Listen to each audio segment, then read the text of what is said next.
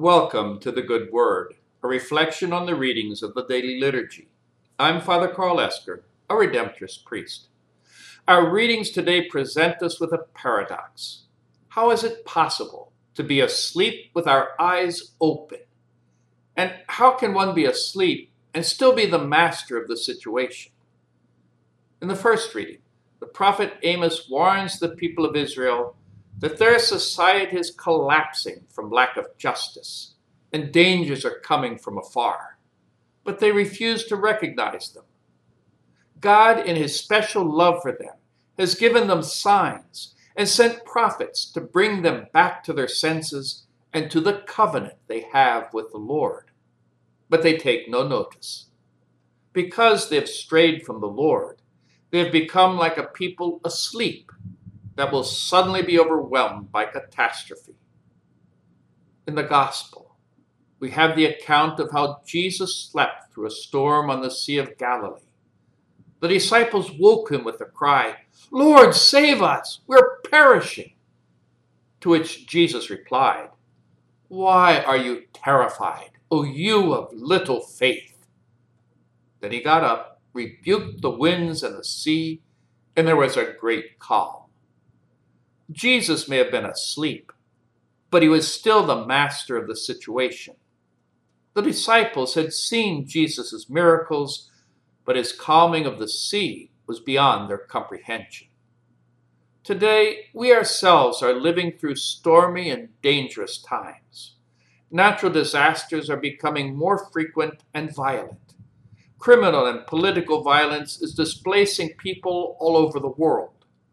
We've just gone through several weeks of protest in favor of less advantaged sectors of our society that are feeling oppressed. We've witnessed the abusive use of force by some authorities, as well as the violent response of some protesters. Criminal violence is once again going up in our cities, and hanging over all our heads is the health and economic crisis caused by the coronavirus.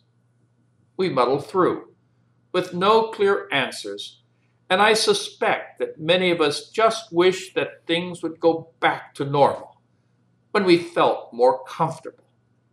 Some may even be asking, where is God? Is he asleep?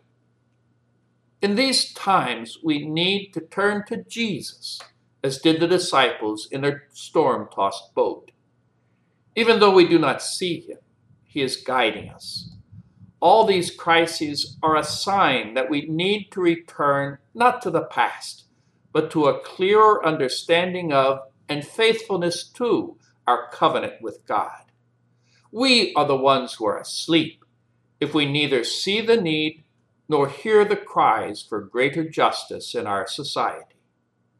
Pope Francis has been crying out for us humans to take greater responsibility for our planet Earth and to be more welcoming and respectful towards the victims of civil and cultural strife. But who's listening? All too often, we are like the ancient people of Israel who refused to listen to the prophets God sent them. They just wanted to go about their business as usual. We know we are loved and cherished by God. What we may not want to know is that change is coming. We can allow the violent ones of this world to impose their changes, or we can follow the example of Jesus and lift up the downtrodden and show them that they too are children of God. If we're going to root out the violence and prejudice in our midst, we have to start with a sincere examination of our own hearts and cultivate a greater love and respect for one another.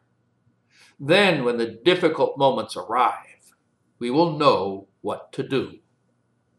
May God bless you.